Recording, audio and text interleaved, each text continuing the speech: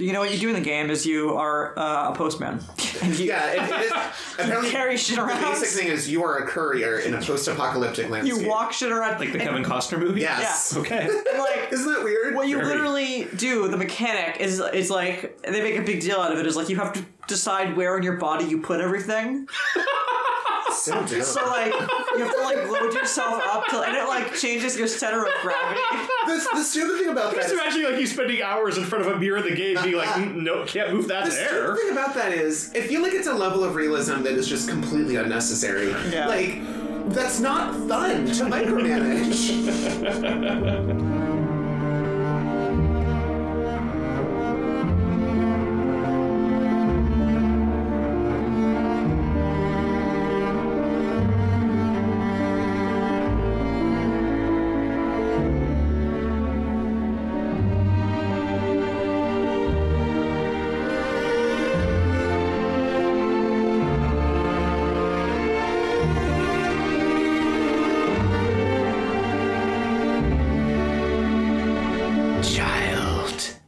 Beware of Why Did We Watch This? A podcast where three friends watch a bad movie, talk about what they like, what they didn't like, and how they would fix it while drinking a themed cocktail.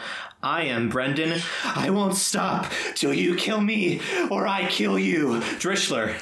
I'm Chris, full of sweat and regret, Ravel. And I am Lee, thrives in the dark and the cold, Delahanty.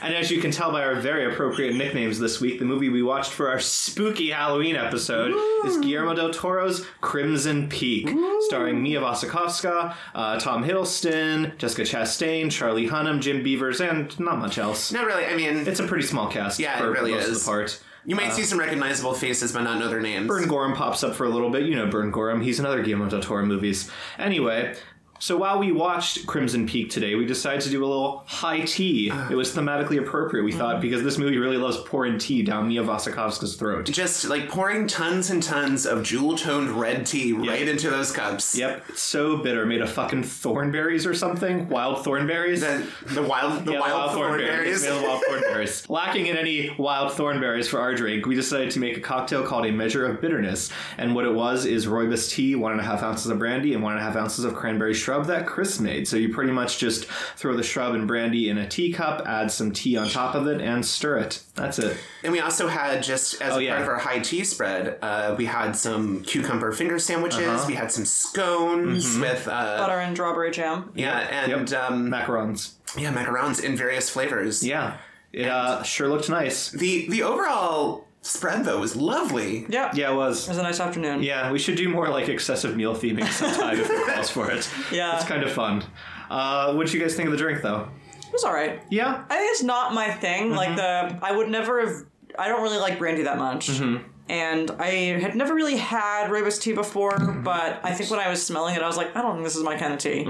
But I think surprisingly, together, it was kind of like a nice, warm, somewhat sweet, somewhat tangy drink. It was, yeah. It definitely... I think... I would have pulled, when I was making the shrub, I should have, like, undercut the vinegar a little. Just, It was like, your first time. gear it back.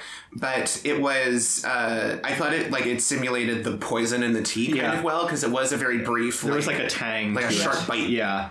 Yeah. Yeah, I could have also, like you said, I could have done with a scotch less vinegar, but I think on the whole, as a first attempt of making a shrub, it was pretty successful, given that you had never done it before. A shrub, as if anyone is wondering, is really just fruit, sugar, water, and vinegar all boiled together until you kind of have this, like, nice, sweet, tart liquid that you can base out for cocktails. Do you think it was because you used juice instead of berries that the vinegar was more Pronounced? apparent? Maybe. That could have been. Yeah, we could not find cranberries, so we used unsweetened cranberry juice instead. I'm truly shocked there was no That's cranberries weird. This is around. fucking Massachusetts, goddammit. We're supposed to have cranberries everywhere. You're supposed to just wander through a bog and scoop them up. I mean, I wandered through multiple stores trying to find it, and I was just like... Yeah, it's weird.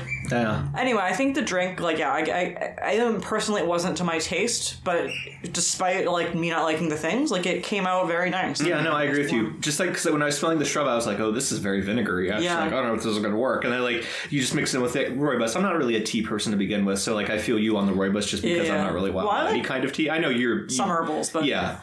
But it was just it was a very sort of bitter kind of scented tea. And so, and again, also, I don't really do brandy that much on its own either, but it did surprisingly work out pretty well, I thought. I also thought considered. the macaroon selection was quite choice. Those lavenders were so good. Yeah, I thought that would be appropriate too. And I know Lee loves lavender. Lee loves lavender. Lee loves lavender. Well, having gotten that business out of the way, let's go on to our summary of Crimson Peak. Chris, could you pull that up on Wikipedia, please? Yes, courtesy of our stalwart friend, Professor Wikipedia. Professor Wikipedia. So, in Buffalo, New York, 1887, American heiress Edith Cushing, the young daughter of wealthy businessman Carter Cushing, is visited by her deceased mother's black-disfigured ghost, who warns her, "Beware of Crimson Peak." In 1901, Edith, a budding author, meets Sir Thomas Sharp, a English baronet who has come to the United States with his sister Lucille to seek investors for his clay mining invention. Unimpressed with Sharp's previous failures to raise capital, Mr. Cushing rejects Thomas's proposal. When Thomas and Edith become romantically involved, both Edith's father and her childhood friend, Dr. Alan McMichael, disapprove. Mr. Cushing hires a private detective who uncovers unsavory facts about the Sharps. Mr. Cushing then bribes the siblings to have Thomas end his relationship with Edith. Thomas, however, sends Edith a note explaining his actions. After Mr. Cushing is brutally murdered, Edith and Thomas marry and return to England. They arrive at Allerdale Hall, the Sharps' dilapidated mansion in Cumberland, which is steadily sinking into the red clay mine it sits atop. Much to her confusion, Edith finds that Lucille is cold towards her, while Thomas is physically distant, their marriage remaining unconsummated. Gruesome red ghosts begin appearing to Edith throughout the mansion, frightening her. Thomas decides taking her out of the house for fresh air will help her and has her accompany him to the local post office. There, Edith discovers that Thomas had some connection to an Italian woman. They are snowed in for the night and take the opportunity to finally make love. Lucille angrily lashes out after their return, seemingly upset that Edith and Thomas were together, which disturbs Edith. By the time Thomas mentions that their estate is referred to as Crimson Peak due to the warm red clay seeping through the snow, Edith is growing weak and coughing up blood. Edith explores the mansion and pieces clues together, discovering that Thomas previously married 3 wealthy women, one of whom was Italian. The ghost lures her into a closet in which she discovers wax cylinders on which one of Thomas's previous wives recorded a message, explaining that the Sharps are poisoning her for her inheritance. Edith realizes that she too is being poisoned through the tea that Lucille gives her every day, and that the siblings have had an incestuous relationship for years. Lucille, the more damaged of the two, also murdered their mother after she had discovered the children's incest, and later the child that had resulted of their relationship. Thomas inherited the family manor that, like many aristocratic estates of the era, is no longer profitable. The Sharps are virtually penniless. The siblings thus began a marriage and murder scheme to support themselves and finance Thomas's An old M&M, huh? That classic move. The M&M MO. Back in the United States, Alan learns what Mr. Cushing had uncovered about the Sharps prior to his death, Thomas's multiple marriages, Lucille's time in a mental institution. He travels to Allerdale Hall to rescue Edith. When Alan arrives, Lucille demands that Thomas kill him. By now, Thomas feels suffocated by Lucille, who wants to leave all this behind, and has fallen in love with Edith. That phrasing was really confusing. It's Thomas who wants to leave this all behind and has fallen in love with Edith. Wishing to protect her, he inflicts a non-fatal stab wound to Alan and hides him. Lucille forces Edith to sign a transfer deed granting the Sharps ownership of her estate, and also confesses that she was the one who murdered Edith's father. Edith stabs Lucille and attempts to flee. Thomas burns the transfers and tells his sister that they can leave the house and they can all be together, but Lucille realizes that he meant Edith will be with them as well. Upset and jealous that Thomas loves Edith after he promised not to fall in love with any of his wives and love only Lucille, she kills him in a blind rage and then pursues Edith. Aided by Thomas's white ghost, Edith kills Lucille with a shovel and silently says farewell to her husband's ghost before he vanishes.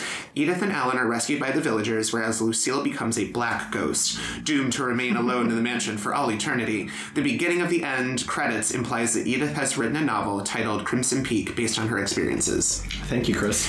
Honestly, all told, given how much this movie tends to kind of just spread out and float around sometimes, this was a pretty streamlined summary. Can we real quick establish actors and characters? Since yes. So Edith is Mia Wasikowska, Sir Thomas Sharp Baronet is Tom Hiddleston, Lady Lucille is Jessica Chastain, and Alan McMichael is Charlie Hunnam. Yes. Okay, just so they're really the only people. Well, and I guess you could say like Jim Beavers. Right, but like Mr. we're not going to call him Jim Beavers, right? We'll just be dead.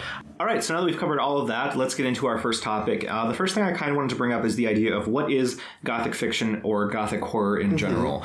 I think we all have a little bit of experience with the concepts of Gothic fiction and Gothic horror as it relates to books and movies, because we've all read or watched several of them. You have like your Rebecca's, right? You have even things like The Innocents, which I love a lot. There's, like The Telltale Heart. Right, you've got Poe. I mean, Frankenstein to a point is sort of like a Gothic horror movie. Dracula has aspects of it as well. I would even say Hush, Sweet Charlotte kind of has aspects of that as well. It's more of a gaslighting story, but there is a similar, You can even talk about, Jane Eyre. Yeah, exactly. And Northanger Abbey, right? Yeah. Being like a parody. It's a parody. It's a parody, yeah. It's more of a deconstruction. Yeah, which is something I kind of wish perhaps this movie had done a little more of. I love Northanger Abbey. Yeah. What makes something Gothic fiction or Gothic horror, right? Like cold, distant men. right, cold, distant men, brooding. Definitely cold, distant. Usually it's like you're attracted or you're married to this man before you really get to know him. And he's like, Great choices all around. Yep, everyone's making wise decisions. he's aloof.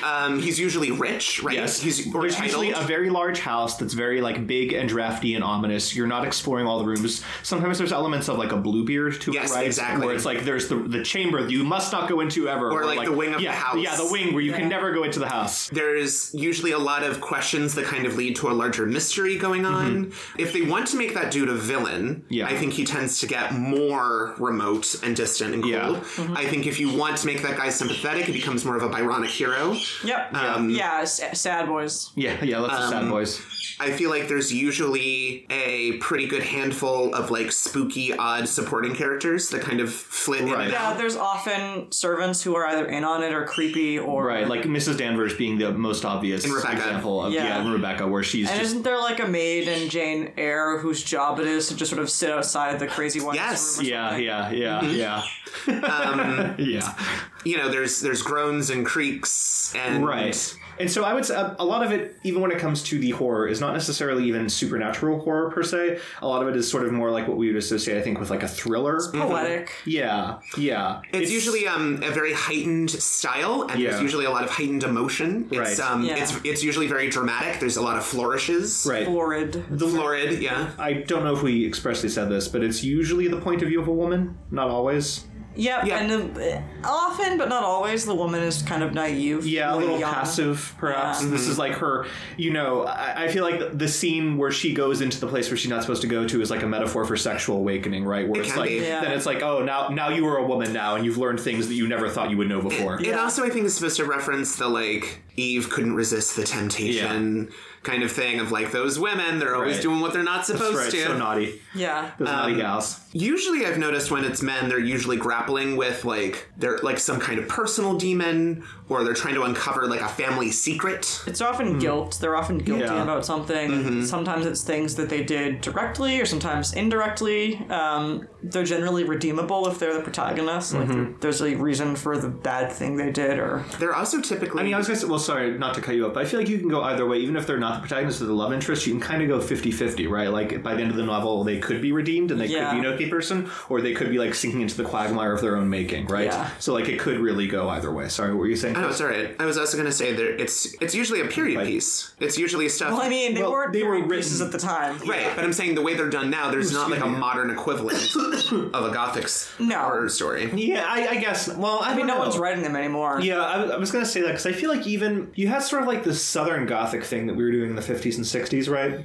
There are elements of that with some of what Truman Capote was doing. Have you ever read The Beguiled or seen the movie? I saw the movie, then the most recent one, which I thought that was pretty good. But the thing that still bugs me to this day, the plot changes they made are objectively bad for the new movie. I don't remember all. I remember seeing it and liking it, but I could not tell you the specifics of it.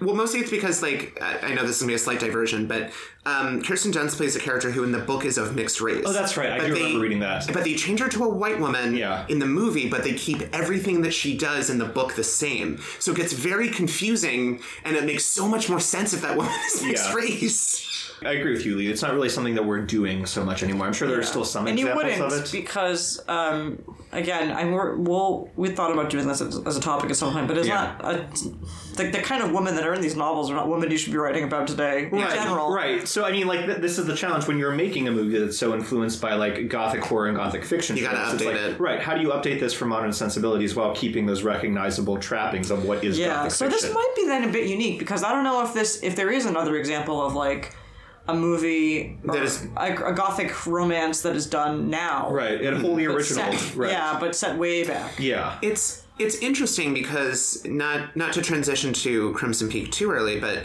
I feel like this movie at least gestures at attempts to try to not modernize it, but update it a little. Like, she's writing, she's very creative, she's like trying to get this career that women don't typically get in this time, but that's kind of it. It reads very bad to me. It reads very like, how do we...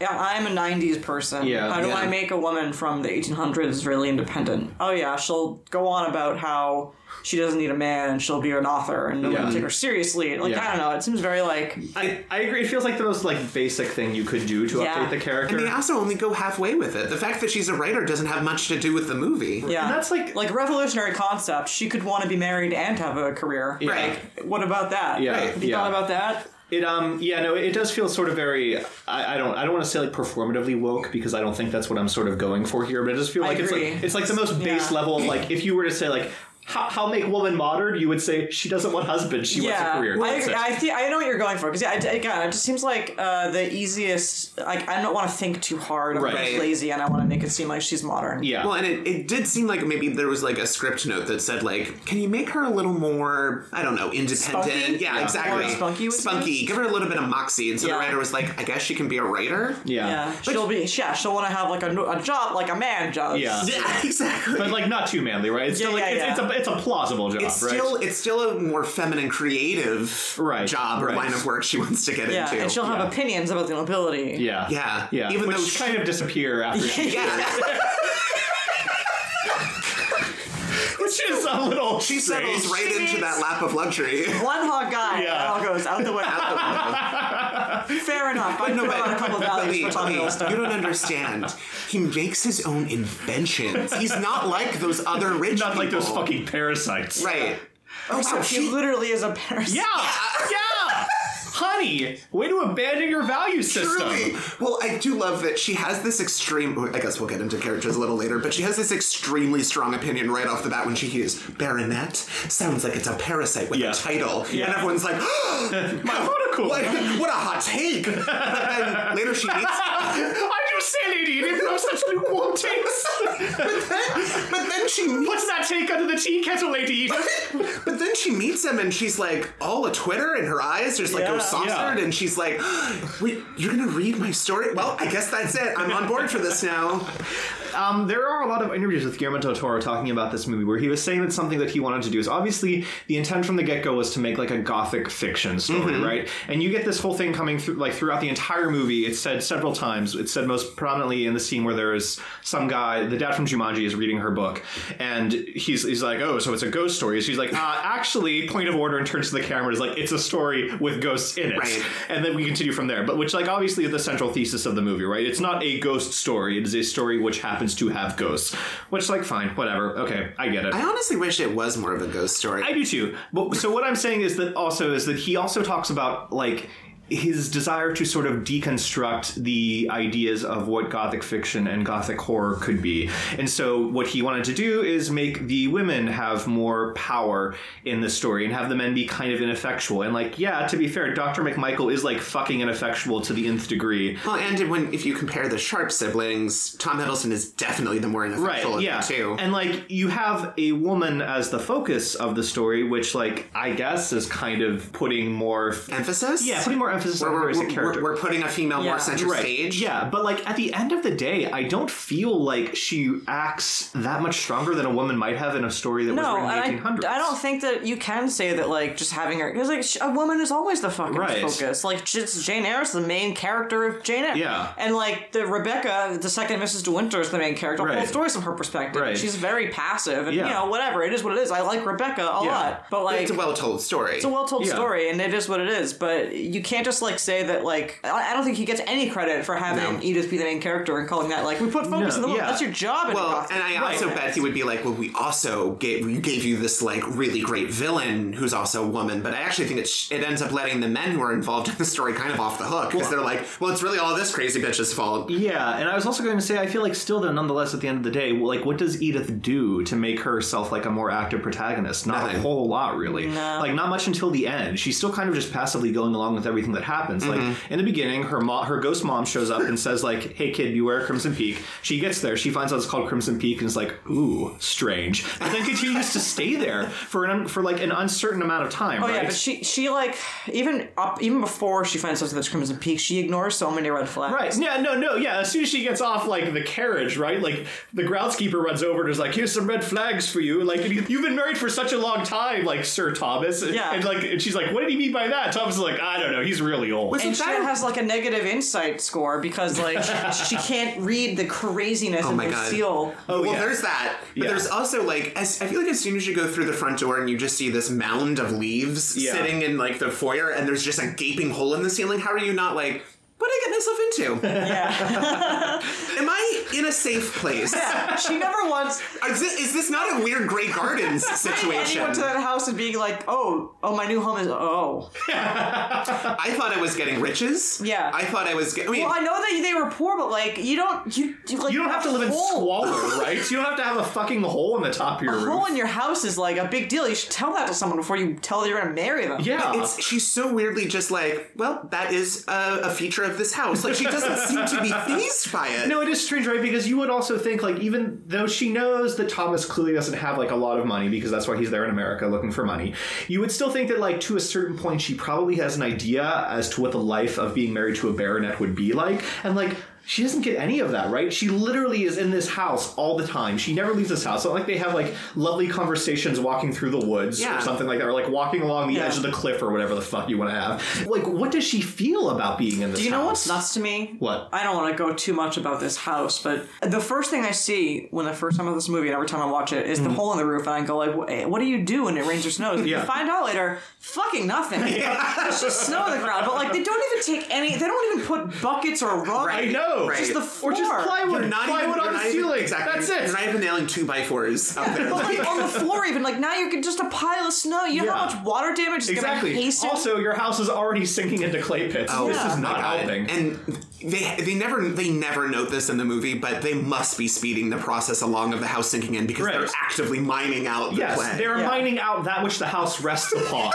And if I could bring it back to the movie and my problem with all of this is that I know that it's just Del Toro. Like, well, I mean, granted, yes, fine, it looks cool, it looks nice, but I can't process or believe that there's this fucked up a house and this many problems. Yeah. And I don't think we've established a style that is high enough to keep us engaged and like allow us to suspend our disbelief that much. Yeah. Like, it's weird to say that in our gothic horror movie with ghosts that a hole in the ceiling is too much, but it kind of is. Yeah, I'm like, how have they not... It's just bizarre that it's not registered with anyone, especially not a character that we're led to believe, at least we are informed through lines, not through acting. Is smart, right. And is like speaking her mind, but she really only speaks her mind once, to be fair. Yeah. And then she's just like, okay, I guess I'll live in this house with a hole in the roof. Right. And the pipes run red. Yeah, the pipes run red. The creepy-ass sister goes popping out of the floor. I guess I won't have my own keys, even though I'm technically the mistress of this house. Right.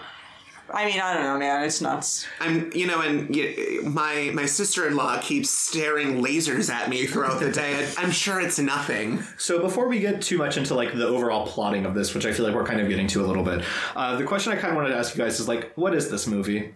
Like, so is this a horror movie? No. This is just like a gothic fiction movie with ghosts? Yes. Yeah, but I don't think... And a romantic it's fine. I think it has many of the conventions and plots, threads, or whatever. I don't know, words are failing. Plot elements? Plot elements. I think it has the basic structure of a gothic fiction. It does. No, it certainly does, right? Where, like you said, girl meets like aloof husband, marries him, goes to his creepy ass house. There are things that she's not supposed to do. Yeah. She figures out why her life is in danger and she sorts it out. Right.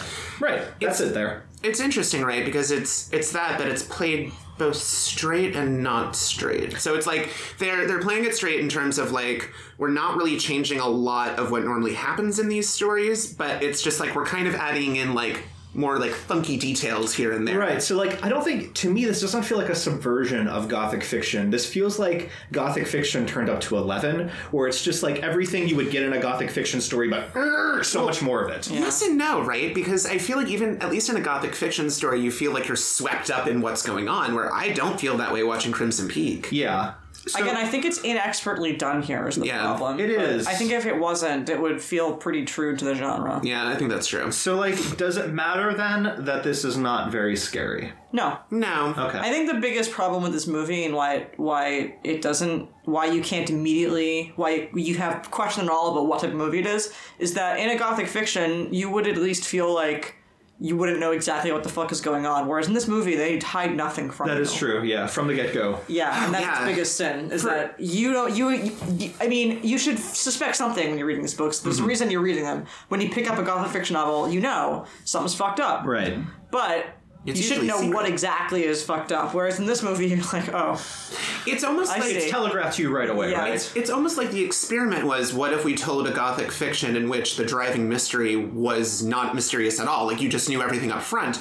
And I guess you could say that that's a subversion or a deconstruction in that you're changing a primary element of the genre, but it doesn't feel well done, and it honestly saps a lot of the fun. Well, right. So, like, if the central mystery to this has been solved right away from the get-go, what are you watching this for? Like, what is the compelling thing that's taking you through to the end of this movie? You're watching a character make dumb decisions because you know the ending of this mystery, and she has not gotten there yet. Compounding that feeling is that while she is still figuring out the mystery that you already know the answer to, you then also see a secondary character with McMichael finding out things that you already saw happen. Yeah, true. Yeah, oh my god. Mr. Cushing, really is. Mr. Cushing hired a guy to look into the sharps. We already knew that. Why are we spending time on him solving that mystery? Yeah. If that's all, they retell things we already know just to form an elaborate excuse to get McMichael over into England so that there's another character to help get Edith out. I mean, he fails. Yeah. Right. And he shows up almost immediately. Cut him out and nothing would change. Right. It really would. Truly. I think ultimately, I don't know what the aim was, but I think Del Toro, I feel like a lot of why he wanted to make this movie was just for the visuals. Mm-hmm. I think he just wanted to make a beautiful, fucked up Victorian house. Yeah. People wear dresses and he did that. Yeah, and to be fair, mission accomplished as far as that's concerned. Yeah. It's a great showcase. So I don't know what he thought about the plot, but I don't think he thought about it for too long or too hard. I feel like it has to be said, I don't know for you guys, for me anyway, the house really works. Me too. I know that you were a little more apprehensive about parts of it, I think. About the house? Yeah. I mean, I still have a problem with the hole in that roof. No, of course, that's what you should. Like, I can't get over it. Yeah. I think the set of the house is great, aside from the hole. The hole also is weird to me. Yeah. But the thing I'm sorry, like, just not, like, what's the point of the hole, right? Is the hole a metaphor? Like... I have no idea what's going on. Right, well, the other thing is just there's leaves falling down, but there are no trees anywhere near this house, so where are the leaves coming from?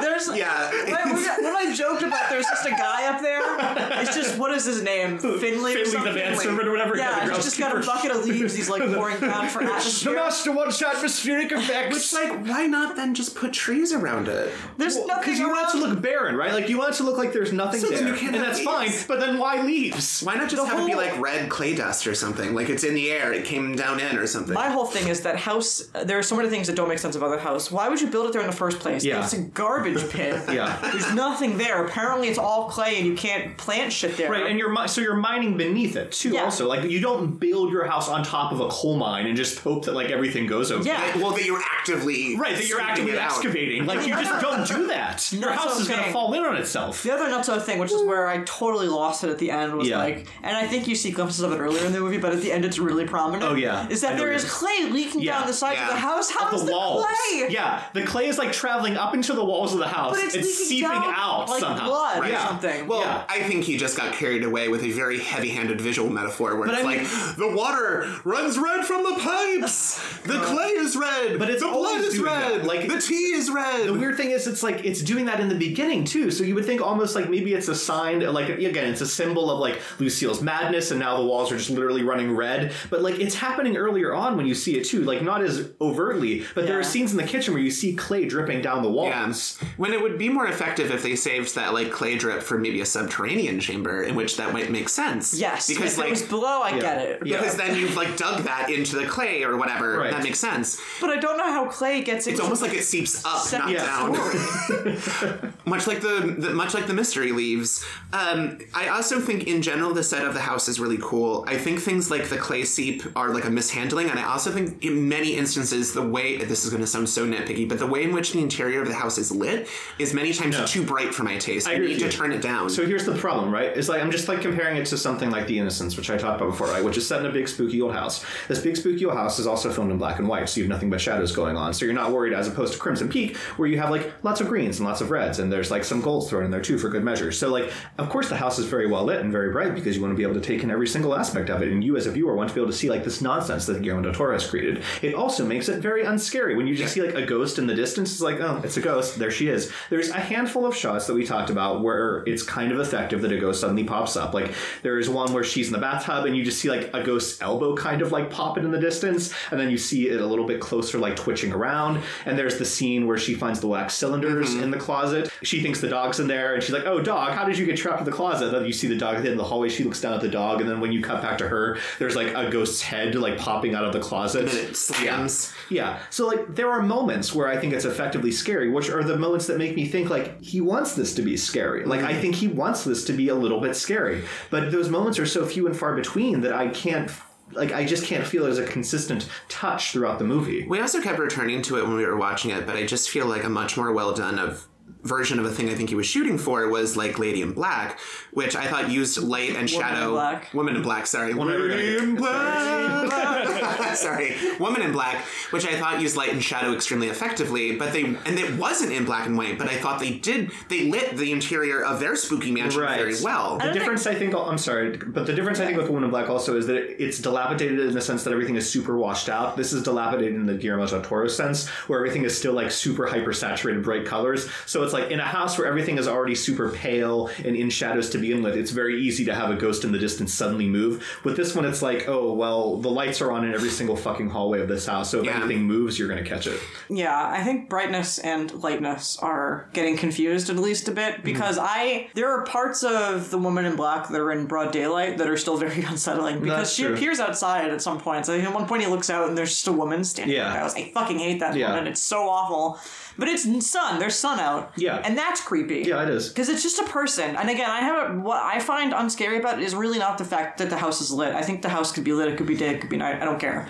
I think it's the way the ghosts look, and maybe the lusciousness, that it looks cartoony. It does. That's fair. Or like very almost like video game enemy, where it's like, it's another red skeletal zombie thing. It's not just the CGI ghost, it's also the like everything is so colorful. Again, like it's desaturated in the Woman in Black. Yeah. And I think if it was a little like grainier or grimier, it'd be a little easier for me to be spooked. A little more lived in, kind of like how, or on a similar note. But it's not what Del Toro wants to do with his visuals, and that's fine. I just think it's not as spooky. Yeah, it makes it hard to be scary. It undercuts the scares, and it also, we were kind of Brendan kept pointing out that like the ghosts were all played by people in costume, and then they were meant to be, I think, enhanced through CG animation. But the effect makes it look like it's all very just mediocre CG. Well, I mean, like, when I saw it the first time, I thought they were all CGI. And then I read online, Guillermo del Toro was like, no, they were people in costumes. And so I don't know what the costumes actually looked like when they were filming, or like what he did to plus it up with CGI, but it reads as being almost entirely CGI. There's a few shots where I think it looks like a person in a costume, but then like you cut to their head and like the front of the skull is missing, or they're like twisted in a weird shape, where it's just sort of like, okay, well, this is clearly not a guy in a costume. This is clearly something that we zhuzhed up after the fact. Right. And I mean, I guess the effect there is that a human, the physicality of it, and some of the physicality is good, but it loses all the creepiness when it's like a bright red CGI ghost. Yeah, it's almost, I don't know, it's just, I guess it becomes so over the top that it's difficult to be afraid of it or something at a certain point. Yeah, again, it just looks fake and goofy. Yeah. I also just, not to go back to the lighting thing, but it did stick out to me how like a lot of how it's shot, things are shot outside of the house, and especially in America, is desaturated in a very odd way. Well, there's a lot of like sepia and everything gold. Looks overcast. Yeah. And I just thought it was a weird choice that everything kind of looks this, like, slightly faded. Right. You would think that, like you had said, in America, it would be hyper-saturated and very sunny and very bright and very sort of, like, lush and lots of gold. Right. Because this is, like, land of opportunity, blah, blah, blah, bullshit. And then when you contrast that with... the moldering falling apart. Right, with Allerdale Hall, it's just, like, gloom. Desaturated, like... green, sickly falling That apart. would make sense to me. There was, talking about the ghosts, the one scene that I had brought up when we were watching this that felt like a weird way to do it was the second time when Edith sees Ghost Mom at the end of the hallway. She's, like, the door twitches open, the doorknob is spinning, she opens the door, looks out in the hallway, doesn't ostensibly see anything. She looks down at the doorknob, she looks back up, and instead of seeing, like, a point of view shot at, like, her face, then at the end of the hallway, Mom suddenly appearing, you just see her looking up, and then you cut to, like, a fairly medium shot of the ghost at the end of the hallway, like maybe, the camera is 2 or 3 feet away from that ghost, which is just, like, it's not scary when you do it like that. It just presents the ghost as a very matter-of-fact sort of like, well, now here's the ghost. Well, and it also pauses on that shot, and it does, like, a slight circular pan, I think, as if we're just supposed to drink that image in for that moment, and then it acts as if, like, I'm activated. Right, and then she, like, thrusts her arms out at Edith. But it completely saps the moment. It's not scary. Yeah. And again, well, this also, we should probably talk about Mom Ghost. Like, is Mom Ghost supposed to be scary? Mom Ghost is black. I think Mom Ghost is at least supposed to spook you a little. I guess. So why is Mom Ghost black? I don't understand Ghost in this movie. I'm gonna also say that you've definitely said that you think that Del Toro wanted this to be scary. Mm-hmm. I simply can't. I mean, he failed no matter what. Yeah. I don't know that I agree that I think he meant it to be scary. She's certainly scared of them, but that doesn't make any sense to me. I think he wanted elements of it to be scary. I think he wanted it to be scarier than it ends up being. I don't think he wanted it to be an out-and-out horror movie because nothing that I've seen of this movie indicates that it was supposed to be. It was always supposed to be sort of like a gothic story with ghosts in it. But nonetheless, if I'm watching this entire movie and there are only like 2 or 3 scenes where I'm just sort of like, ooh, that was scary, I feel like something has failed in the execution a little bit. I'm going to say something a little bit rash. I almost feel like you could cut the ghosts out of the story and not lose that much.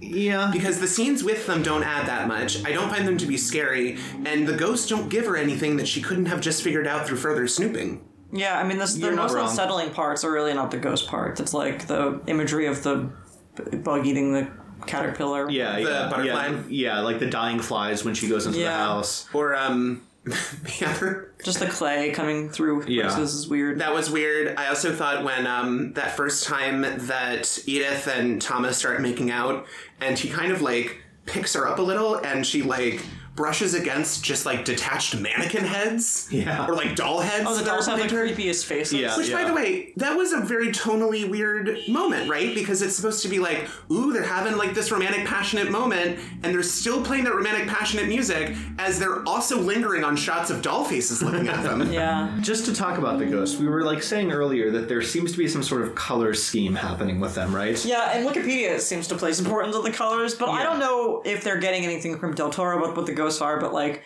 it doesn't make any sense to me. Right, so what we have is we have Mom in the beginning is a black ghost. Mm-hmm. Lucille at the end, when she's dead singing from the piano, is a black ghost. Thomas, when he shows up at the end, is a white ghost. Mm-hmm. Every other ghost that we see is red and gooey and sometimes desiccated or bleeding, what have you. Mm-hmm. So, like, the idea probably is supposed to be that the ghosts who are red died traumatically and horribly and, like, were murdered.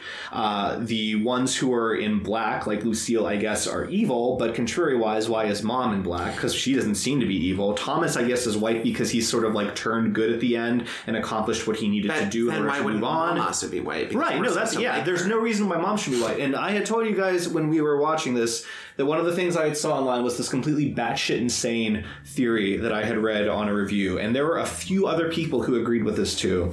That the ghost in the beginning, Mommy Ghost, is Lucille. Now explain to me how that could work. Going back through yes! How? How did she go back in time? Like, the only similarity, first of all, is that they're both black. Like, it's clearly not the same ghost, first of all. That makes sense. But I have people being like, I'm surprised that no one noticed that the ghost in the beginning was actually Lucille. Fucking how? Fuck you. Yeah. That's not true. No, that's the dumbest shit. Obviously not fuck you, Brendan. No. I just mean wow, like... how dare you? Go out here. But fuck those people who...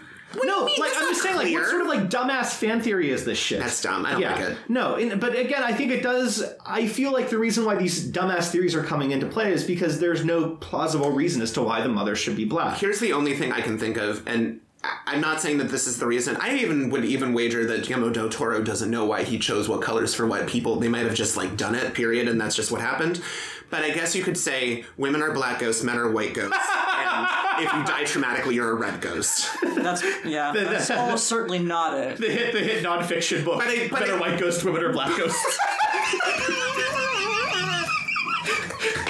Guillermo del Toro's relationship advice. That's what it is for the afterlife, dating in the afterlife. Well, I'm not saying that that's the reason why, but I'm saying that's the only, from what we see in the movie, that's the only designation I can work out. Yeah, maybe. What else is the link between Lucille and Mom? I think what the easiest form to understand is that the red ghosts seem to be like, they don't have much left to them beyond their anguish and rage and pain from dying traumatically. Mm-hmm. And so because all the red ghosts do, and that's my meta explanation for why they do nothing helpful. They just sort of scream and like and moan and like flop around. They can't like speak or do anything normal. They always creep people out because they're just sort of reflections and remnants of that from when they died. I think the black ghosts are ghosts that have. There's a word I can't find, but they're like revenants. Like they're tied to that space. I think that they have a grudge. Or unfinished business? Not unfinished business, because I think white ghosts can have unfinished business, but I think white ghosts have made peace with dying. Okay. And I think black ghosts have like lingering... A purpose to... Yes. Yeah. Or rage or like something strong that is holding them. But then that makes sense why... They were like resentment. That was what I was looking for. So it's not like that they're evil. They could be, but it could also be that they just have a lot of resentment for whatever caused their death. So then that would make sense why Mom Ghost and Lucille are black ghosts, and they stuck around, whereas we saw white ghost Thomas dissipate towards the end of the movie. Yeah, I think Thomas is like, okay, it was sort of a freeing thing for him to have died. Do you think he went to heaven in that movie? Jesus. I feel like this is a whole other conversation. Like, what a question. About morality. No, I'm just going to say, like, here's the implications of an afterlife in this. So honestly, I think what you just worked out there with, like, black ghost, red ghost, white ghost is as close to the truth as I think we're like to get. That's plausible enough. I know we'd already covered some... Talked for a long time already. We've already covered some plotting. Just so we had already talked about the fact that you kind of know what's happening from the beginning of this movie onward. Yeah. If you see the trailer for this movie, you can probably piece together what's going to happen in this movie. And then as you watch it, we spend time on the weirdest things. Like, you'd think in the beginning, you don't want Lucille to be immediately telegraphing that there's something weird between the two of them. Thomas Sharp seems fine. I mean, desperate to get money, but he doesn't seem like he's hiding something spooky. Yeah. Whereas as soon as you meet Lucille, she's like this weird ice princess. Well, he doesn't seem like it, but then like their second scene together, he's like whispering to Lucille. Right. About, They're having a discussion outside. So that's the other issue. We get too many scenes of asides and little like quick conversations between the two of them that give away the game. Well, and there's the weird... So the conversation that they have when they're outside also is Lucille saying like, no, Edith is too young. We shouldn't be doing this with someone so young. And Tom's like, no, we're going to do this. Which feels kind of like... It's a reversal of their roles for most of the movie. Like, it seems like for most of the movie, Lucille is the one really pushing him to do things he doesn't want to do. And at that point, like, Thomas is the one who, for whatever reason, is like, no, this is the girl who it has to be. She's always whispering in his ear, like, 2 or 3 times in the beginning when they're in America of, like, now's the time. Like, do it now. But it's weird that no one seems to pick up on the fact that Lucille is plotting something because she's not subtle about it. No, not at all. And you also... so you also get the confirmation in that earlier scene wherever her dad is talking to Thomas and Lucille and is like, here's some proof that like shows you're up to no good. I want you guys to get the fuck out of here and break my daughter's heart. So it's like clearly you as a viewer watching that scene are like, oh, so there's nothing good happening here. They really are bad people. And then like we have to continue doing this dance and pretending that like maybe they are a little good or maybe Lucille's not a fucking creep, despite the fact that Lucille flies off the handle almost immediately. Well, and you need to trim those back. You need to trim the scenes between Thomas and Lucille because it gives it up too quickly. And we also, when we're spending time with Edith's dad finding things out about them way too early in the movie and also, like, trying to scare them off. These are all moments we could be spending with our protagonist, and we're actually very underserved in this movie because she's a passive protagonist who we don't really get to know that much. We know a lot more about Lucille and Thomas than we do about her. Right. And there's another problem that's been pointed out, that we don't know when Thomas turns in this movie. We don't know at what point Thomas actually decides that, yes, he is in love with Edith and he doesn't want to be with Lucille anymore. It is hinted, though, somewhat early, because when he gets back to the house with her, there's a moment where Lucille, like, grabs his face and is like, what, do you already like this girl or something? I don't know what she says. And then it cuts away before he can answer. Yeah, but it does seem like there's doubt from that point on, which is fairly early in the movie. Yeah. But it's not really clear. It's weird that we get too much of a mystery, which saps its atmosphere, which is a bummer. But then we get we don't really get that much of what's going on inside Thomas's head, which I wish we got more hints about. Sorry, and so, like, two other things related to sort of what Lee was just saying also. So, like, first of all, they mentioned later, Lucille says at the end of the movie, whenever she's talking about, like, all the previous wives, she says something about how, like, they were all women who had lots of money and no families and whatever come looking for them. But in the beginning, he's there for Eunice, who has a mother and a brother who is very proactive and actually goes to England at the end to find Edith, which, like, one would assume that he would go after his sister if she were, like, hijacked and taken there. She's like, first of all, why were you ever after this girl to begin with, who has, like, a very busybody mother and a very, like, square-jawed brother? Like, for one, like, what was your goal there? Second of all, he goes and he sees Edith, and I guess he falls in love with Edith maybe when he first sees her. First of all, when he first sees her, he assumes she's a secretary for her father. We don't get a scene where he sees her and she's like, oh, hi, Dad, and he's like, wah, for her daughter, which, like, I feel like you kind of need a little bit, just because I need to know that at some point he's registered this, because the next scene he just shows up immediately realizing that she lives with him. Why does he want to be with her? Because presumably he knows that if he chooses this girl for his bride, he knows that he's going to have to take her back to London or England, and then he's going to have to kill her and take her money. So unless for some reason he sees her and thinks like, oh, this is somehow my salvation, this is the woman who can get me out of this horrible relationship I'm with Lucille, like, what's the point of choosing someone who he's actually in love with? I understand. You're not thinking clearly, or, like, you're to a clear end game when you're in these situations. So I think that, like, in the moment, he sees someone that he likes and is attracted to, and he's probably thinking at some point, like, well, we can just not kill her. We'll get the money regardless, and maybe I can just keep living with her, and, like, I'm not going to think about what happens because that's unpleasant to think about.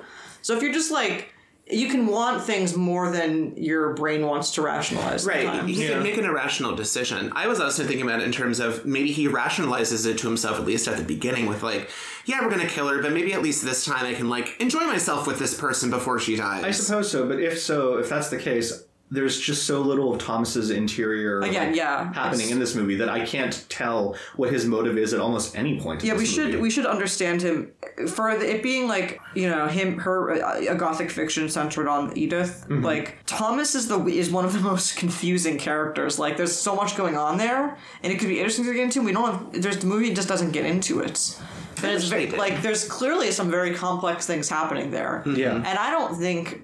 We haven't fully delved into it, but, like, the movie isn't quite clear about this, but I think the movie thinks that it's a consensual relationship, and I don't know that I agree. Between Lucille and Thomas. I don't think I agree either. I agree with you. He seems like they're very smooth. I remember, so toward the end when Lucille's sitting at the piano and then he's like, must we kill her or whatever? Yeah. And Lucille's like, hey, you know what would happen if they found out about us? They'd take me away and they'd kill you. Yeah. And then, like, and so then there's the scene where she's like, you wouldn't leave me. You couldn't leave me. She's like touching his face and he just says like, I can't. Yeah. I can't leave you. And he starts crying. And it's just like, that reads to me as like he's clearly in a relationship against his will with his sister who, like, he's sort of locked into now because they've done so many horrible things together and lived this horrible life that, like, he feels like he truly can't leave her, but he doesn't want to be with her. It's weird that the movie would so almost directly invoke a Flowers in the Attic situation, which no one holds up as a, like, fun portrait of a consensual relationship. Portrait of incest. You know what I mean? Yeah. Like, it's incestuous. These people are in, like, under extreme emotional and mental duress. They're not making decisions that are healthy for them. Right. But the movie doesn't seem to register that as much. I think it's registered in Hiddleston's performance. He looks like a kicked puppy whenever he's with Lucille. But then early in the movie, they show scenes where they're discussing their plans, and it almost makes it seem like, oh, he he has voice in this. Yeah, no, it does. I think up until the point that they get back to Allerdale Hall, it seems like they're on equal footing. Yeah. And then once we see them interacting with each other at their home, and like maybe that's an intentional thing, maybe it's sort of like while they're back in their horrible home that they spent all this time in, he regresses to like this state of like a 12-year-old kid or whatever he's supposed to be. Yeah. But like, I don't think it is. And or maybe it's that's being charitable. And or maybe it's the feelings he has for Lucille that make him more conflicted. But I think overall, it's really weird. It's almost shocking that the movie does not want to talk about this relationship. Yeah. It just sort of glosses over it as like, incest. But like, no, there's way more happening there. And like, that's where so much of the drama comes from, and I'm so confused. I have so many questions about it. It also has to be said, the incest is so weirdly telegraphed from the get-go that it is also not a surprise when you see them in bed together at the end. I don't know. Well, the first time I saw it, whenever Edith sees them, and then like as Lucille is shoving her against the railing, Edith says something like, "You're not even his sister." I was like, oh, will that be the twist? Like, is the twist going to be that they're not actually related? Lucille is like, "Oh, sweet dummy, I am his sister," and shoves her over the edge. It's like, yeah, of course you are. Well, they have another similar moment where she was like, "You stole one of Thomas's wife's babies," and Lucille's like, "No, that was ours. That was actually the one that Thomas and I had." So that's like, I don't want to say that was a shocking moment. That's the one moment that I was kind of like, oh, okay, I can see that, because the only thing you know about the baby is you show the woman cradling the baby when she's a ghost. And so the idea is supposed to be that they killed this woman's baby. And then you find out at the end, like, no, it was actually Lucille's baby. It was a baby of incest, so clearly it wasn't going to live. And the woman was like, well, let me take care of it. I can try and, like, nurse it back to health.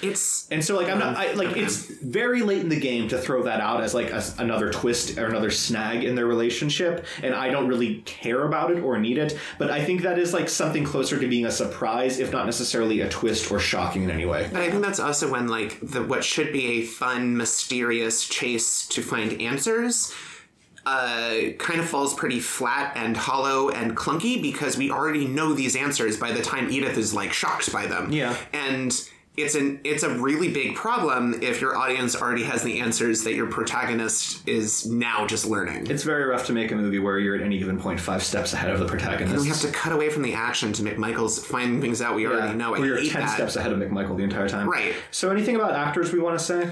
I would say that in general their performances are pretty good to Jessica Chastain's, like, great in this movie. Jessica Chastain's terrific in this movie. I think the only issue is she stays at the same... I really wish there was more variation. That's a writing issue. Yeah, I think it's a writing, I think it's a direction issue. Yeah, does ruins credibility that she's not able to maintain any kind of facade. Right. As we said, they've done this, like, what, 3 or 4 times before? Yeah. And, like, has she always been this inept at it? Has she always got into it, like all, like, you know... portentous stares. All, like, staring daggers and sultry looks. And then also, like... Come here, possible new sister-in-law. Let's look at dead butterflies together. I'm going to pick a dying one and rub it against your cheek. But then also stretches, it corrupts the rest of the movie and the performances, because then when she's that crazy all the time, then you're like, why is Edith so stupid? Right, yeah, no, it makes you, like, Edith, I think, already comes across charitably as not that proactive or intelligent. And why the fuck is Thomas so immersed in her, like, obsessed with her, because she's nuts. Well, and then it also, not to backtrack away from acting for a moment, but it does beg her credibility when I just kept asking through it. The first time we all watched this together was like, why are they staying in this house? Yeah, no, you're absolutely right. Because I thought for sure it was going to be one of those things where they're just in like, well, we can't leave. Like, this house is like, this is our home. Like, we fought for this home and we're going to keep it. But then in the end, Thomas is like, let's just leave. Let's go somewhere. And Lucille's like, what? What are you talking about? But Lucille doesn't even have a reason why they should stay. Yeah, and it seems like they've literally never considered this before. Why would they not leave this fucking horrible house where their horrible mother kept them locked in the attic all the time? Like, this gloomy fucking also, there's a hole in the roof. Yeah, also a hole in the roof. Like, why would they not just cut their losses and go someplace? Just leave. It boggles the mind. But yeah, it's a bummer. I will say that is a direction and writing issue, because I think for the most part, Jessica Chastain knows what movie she's in. I think she hits the right tone. The faces that she is serving up in this movie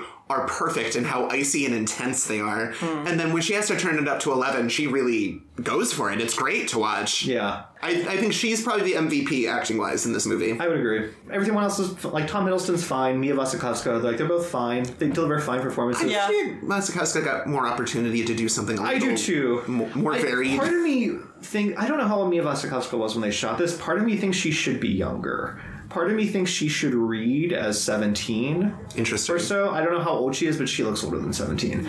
Because they also make a point of saying earlier on that she's too young.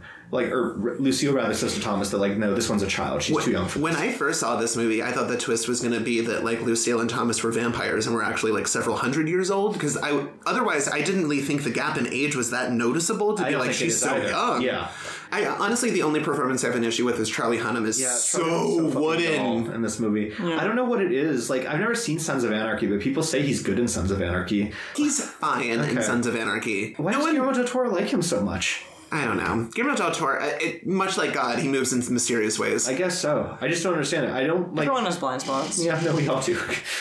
He just loves Charlie Hunnam so much. Well, I wonder, actually, maybe it's before he loved Charlie Hunnam, he definitely loved Ron Perlman, and Ron Perlman was on Sons of Anarchy with Charlie Hunnam, and I do believe they became very good friends. So I wonder if there was, like, a few parties when Ron Perlman was like, hey, can you spare a part for my buddy Charlie Hunnam, please? Why wasn't Ron Perlman in this movie? Why wasn't he playing the mother? Or give him literally any character. He would have been great. He's been to find Dad. Yeah. Oh, anyway. That would be interesting. Can you imagine him in these, like... No way he would have been murdered in that. No, I know. Can you also imagine Ron Perlman in those, like, cravats and waistcoats being like, I need a corset.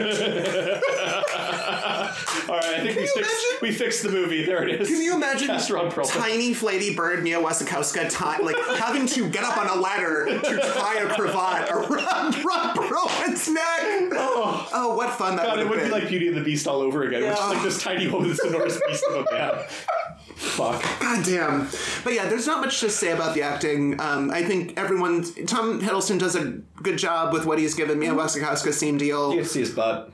You get to see those tight buns. Yep, those marble carved buns of his. I do just want to point this out. For a movie that revolves around a very sexual reveal, but then also kind of banks on like a different way of like some kind of chemistry between Mia Wasikowska and Tom Hiddleston, I would say like we got kind of medium in terms of like hot passion in this movie. I don't think Guillermo del Toro knows how to shoot an effective like love scene. Yeah, I don't know. It's because really, what do you get in their love scene? She flops over with her giant dress and just kind of like grinds down on him. Sometimes that's all it takes. I don't really know. I'm not a great judge of chemistry. I think it was a particularly bad love scene. It was quick. I would say it was quick. It was quick, and I guess I just mean like. Perhaps owing to the color palette, owing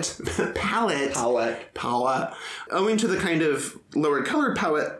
God. We've done it. Owing to that, I kind of wondered if that was like sapping some of the like passion and romance. Yeah. Anyway. I don't know. All right. Music? Did you have any music thoughts? I think the score's fine. I don't know too much about it. I was listening to it a little bit more closely this time than I was the first time. They have a couple of like the main theme is sort of like waltzy, which is sort of like you had said. It's a little surprising because I think it's part of it is playing over the menu on the Blu-ray. Oh, the one thing we were like, why is this the title music? It feels like it's like Downton Abbey. Yeah, it feels like Downton Abbey incidental music where it's just sort of like bum bum bum bum bum bum vaguely whimsical. Yeah, it is. I mean, it feels like it is a like I don't know, just like a Regency era romance or something. Or if you put that over maybe like a prestige sitcom or something, and that was the loading menu for that. Right, which I just think goes to show that you shouldn't always necessarily like have people just haphazardly apply music to Blu-ray menus and just trust that everything's going to The one moment that I liked, it actually felt kind of video gamey. I think I know what you're going to say. In the clay pits, at one point, when she's like, it was a really unsettling moment. I felt one of the most creepy and unsettling moments of the movie. It's just like this like vague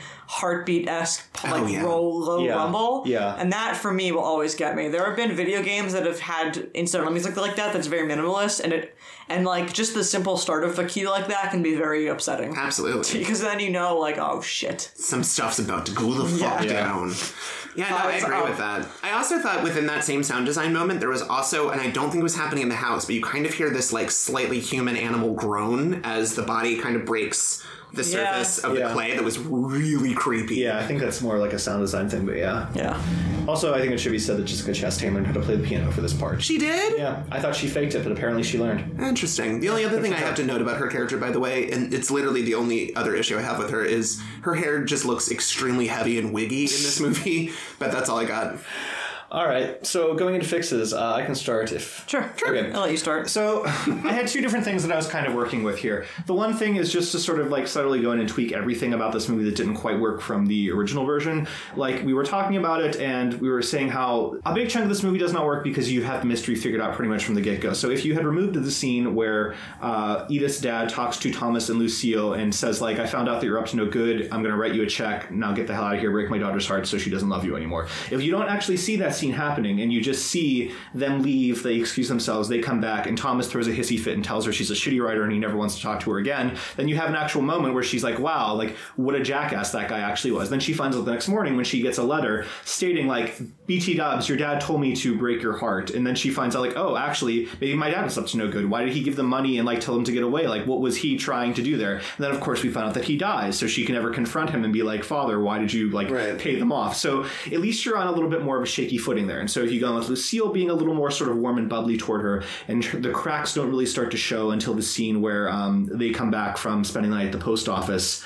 If they had stamps.com, they'd never have to worry about such a thing. By the way, go to stamps.com, use promo code YWatch. Where Lucille, like, is, like, flying off the handle when she walks back, and she's like, I didn't know what was happening to you, where clearly she's saying that, like, I was worried because I was so scared that something had happened to you guys, and really she's upset because they're having sex, and she knows that they were off having sex.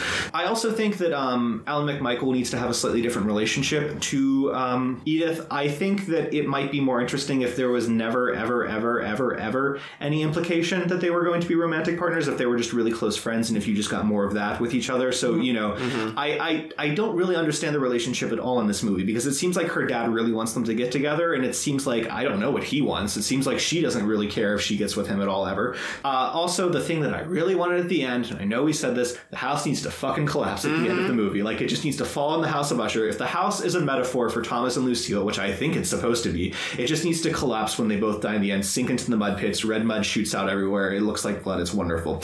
The scene at the end where she is fighting Lucille and she kills her by just sort of wanging her with a shovel a couple of times. I think the machine is a metaphor for Thomas. I'm not sure, but I assume it's some sort of metaphor for him because he's so attached to it, and it's always focused on, it's this thing that never quite works, and then it works once he gets Edith's money, like, right? And so it's like the machine is repaired now that Edith is a part of it. And so I think maybe it's supposed to be a metaphor for him in that sense, and I'm not sure. And if that is the case, then the machine needs to be the thing that kills Lucille, I think also. That she needs to sort of, like, Edith needs to, like, hit Lucille in the face with the shovel, knock her back onto the machine. So you're saying that there should be a ghost in the machine, and that Thomas's ghost should... Yes, I am. Turn the machine on? You just turn around with Thomas. Yes. Yes, and it plays the powerhouse music from Looney Tunes cartoons, and she's like, dun dun dun dun dun dun dun dun. Yes. Dun dun dun dun dun dun. You see her, like, being pulled through gears. Yes. That's exactly what that would be unreal. I would love it if we had this. She comes out as a little clay brick at the end. Bum, ba-dum, ba-dum, bum, and then it starts up. Just like that. And you see someone, like, building a house, and, like, Lucille's eyes on one of the bricks, and she's like, oh, what? Through the whole process, there's, like, cartoony, like, click, clack, as the different parts of her are smashed around. So that's the version where you just do, like, the minor tweaks to make this story a little bit more compelling. The other version, which I hadn't fully thought out and has nothing more than, like, a basic idea, is what if the genders between Thomas and Edith were swapped? I had that idea. I had that idea as well. Okay. Then I won't say anything else about it, except that it might be a little bit more interesting, perhaps, if you want to do more of a subversion of the Gothic fiction trope, if it's told from the point of view of perhaps a more naive young man who meets, like, an older woman who seems like there might be something more going on. I'm sort of on the fence as to whether or not Lucille would also, like, be a man or if she would stay a woman. I was kind of thinking she would stay a woman, but I don't know. Anyway, so that was what I got there. Yeah, I like that a lot, though. I mean, I think you kept the same basic thing, that you made the tweaks that we talked about, essentially. Yeah. I also had two ideas, one of them about 5 minutes ago.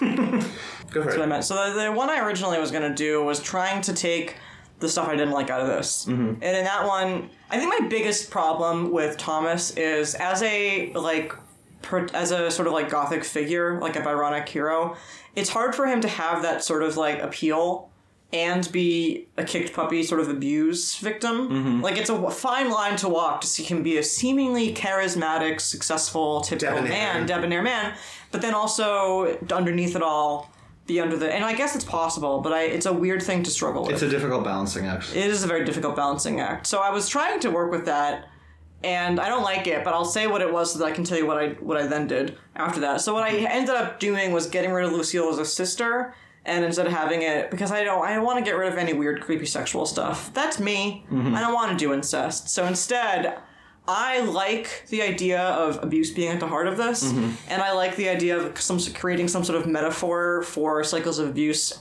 through a gothic horror, gothic fiction concept. So I want there to be like a mother who's abusive and who in her adulthood has kept a very strong grip on her son.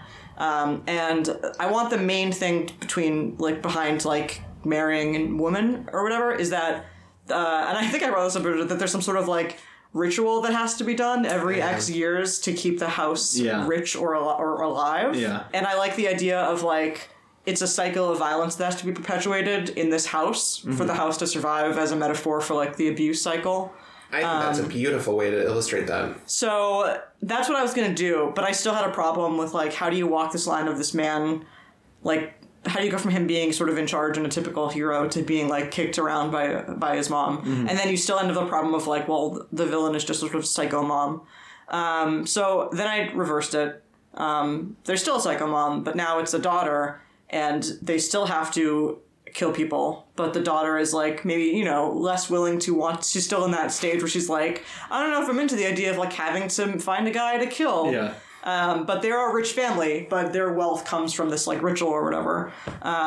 So she has to find someone to marry. And meanwhile, there's this guy from a poor aristocratic family in the sense of all of these old fading families who has to find a rich woman to marry. And I like the idea of her being sort of sort of a groomed sort of, what is the Miss Havishams? It's the one that she sort of grooms in Great Expectations. Oh, fuck me. Oh, God damn it. Yeah. But Pip's love interest in Great Expectations. Where she sort of outwardly is this sort of gothic, protagonist of, being this cold, aloof woman. But then, and this guy is sort of a little less confident and maybe, is being pushed into doing this by his family. And it's sort of it's sort of an underdog. You didn't think he's going to be the one, all of these chomping at the bit men to get married to land this. Estella, yeah. To land this amazing girl who's rich, but he's the one that does because she sees him as someone who's malleable. Malleable? Malleable. Yeah. But yeah, that's basically the plot. But yeah, it's broad strokes, but I think, I want to do a metaphor of abuse cycles as some sort of sacrificial thing. I had a similar thing, at least on the idea of trying to trade in some symbolism of an abuse cycle. I have it slightly different, and I also have the way the plot is set up from a different angle. I want us to spend more time in the house. So in my head, for my fix, the setup is Edith has already been published, but she's been writing under sort of a J.K. Rowling kind of name where it's unisex, no one can tell she's a woman. And McMichaels is her best friend since childhood, but he is a publisher who is willing to actually put her stuff out and take part in this kind of smokescreen that will allow a woman to still publish and make money off of her writings. Connecticut scenario. Yeah. That's actually what I was kind of thinking about. Going obviously in a different plot direction than that. It sucks to imagine they go to the farm in Connecticut. It's on a clay pit. That is so fucking funny. Alright, sorry, go ahead. I love that though. It's still going to be that the Sharp siblings come over to America to get funding, or actually more specifically, and this I guess is also a Downton Abbey kind of thing of they were specifically trying to find an heiress to marry so that they could get money, but in this situation I think Edith's dad and family and everyone involved kind of knows that and are cool with okay, yeah, this is just what a lot of people are doing at this time. I guess it's Edith just met this landed guy who needs money. They seem to tolerate each other, but they are insisting, Lucille and Thomas are insisting that they get married back at Allerdale Hall, which I don't think is going to be quite as falling apart, but is going to show some amount of wear. But I think the real thing is going to be that it's going to be made out of red brick made from the clay that they've mined, and that the ghost of the abusive mother is sort of living within the walls. So it's literally that cycle of abuse and trauma and violence literally inhabits the house. And that it's sort of whatever kind of attendance that Edith and her dad and McMichaels would bring along with them, because it's kind of like them and the rest of like a very small selection of guests would round out and kind of be like picked off in various mysterious ways. I want us to stick mostly with Edith's perspective to kind of maximize the mystery. But I would also want it to be that the mother has the greatest amount of influence over Lucille, and I want it to be implied that Lucille on her own is probably not a monster, but under the kind of like weird hereditary craziness, ghost control of her mother is the one that is kind of like pushing this scheme forward. So it is the idea to like get that money stamped, kill everyone, move on. But that to me would kind of add more of a conflict for Lucille, so she's not just like a total straight up villain, but it would also explain why Thomas would have this kind of weird, tortured relationship with Lucille, because she is also a vessel for Mom. I think things otherwise can play out more or less the same way, but I think I would want the mystery to sort of be like an actual mystery, but also be solved as a group between Edith, her father, and McMichael. I think they would be kind of a good trio with different perspectives and foils. And I'm also thinking that a lot of the death scenes are going to happen around the idea of clay. So maybe like someone has alarmingly, like their entire body has filled up with it or something, and they've just died in bed and like red clay is flowing out of their mouths. I want to do away with like red clay ghosts. I just think it was really dumb and boring in this movie. I think it's more interesting if we just sort of see these very strange, elaborate deaths happen. They're very clay based. I also think the house needs to eventually collapse once Thomas and Lucille are dead, but I think it should be implied that all of the dead are now kind of like, they live within the like, just like clay morass that is making up the ruins of that house. Very nice. Yeah. I love that we all went in such different directions for fixes. Yeah. Well, I mean, yes, I think we all had some different ideas, but I do think we all pulled some similar things out. Yeah. And I think that tells a lot. I think that someone can watch this and see, I see where there's a lot of takeaways you can have from watching this movie, I think you can add a lot of weight by kind of making it, like, yes, they're ghosts, but more importantly, they're like this traumatic past literally affecting and sometimes controlling them. Yeah, I'm sure there's not enough discourse about this movie, period, but I'd kind of like to Google around and see if anyone else got the abuse out of this, because I feel like we all got it pretty clearly. I thought it was a primary element to the story. It feels like it, but... Yeah. Anyway. What do we know? So what do you guys think about this movie? Would you recommend it? I would. I honestly wouldn't. I think it's kind of boring, and unless you really want to look at Tom Hiddleston, which is, there's enough to look at, but... The costumes are fun. I think the sets are fun. Yeah, I think I'm less enamored with Del Toro's visuals than you guys might be. I'm not speaking for you here, but I think if you don't like the visuals, there's not a lot to hold your interest. That is true. That's definitely true. I mean, I do love the visuals. I do love the look of this movie for the most part. I think there is a lot to like and very little to love about this movie. Is sort of my feeling about it for the most part. Like, it is something that I will watch, but it's something that leaves me very frustrated at the end of it, where it's just sort of like, God, why couldn't everything live up to the promise that this fucking house had, you know? I was trying to explain this to Paul before I came here, where I was like, it's an enjoyable enough experience. I'm not actively upset when I watch this movie, and I'm not sitting there like tearing my hair out that it's so bad. And so I'm enjoying myself while I'm watching it, but it's like, it's almost like it comes so close to realizing this greater version of itself, but still falls short, that is ultimately so frustrating. Yeah. Because I really think they give you the answers so fucking quickly that you never get to have the fun of a mystery. I feel like I would recommend it if you know going into it that it is not scary. Right. You will not at all be terrified by this movie. The marketing was a little misleading. The marketing was terrible for this movie, incidentally, first of all. Like, it should not have been released. I'm pretty sure it came out in October. It should not have come out in October. It should not have been portrayed as a horror story at all. Like, I don't know, first of all, I don't know how you fucking market this movie, because this movie is just, like, various parts that Guillermo del Toro has assembled together into being, like, this thing that clearly he loves very much, but probably, like, the film-going community at large might not necessarily respond to. I also think there is something to be said about the fact that how do you market this movie if not as a horror? Because it has so many elements that I think are synonymous to most people with horror. And like I said, there are elements that I think are supposed to be scary. So it's like, if you're not focusing on that, then I guess you're focusing on a romance. Yeah. In a creepy house, maybe? I really don't know. Anyways, it's a soft recommend for me, I'd say. I would also put it as a soft recommend. If you look at the trailer and you think, I want to see that visual world, then you should watch it. If you look at that trailer and think, I hope this is scary, don't. Don't. Exactly.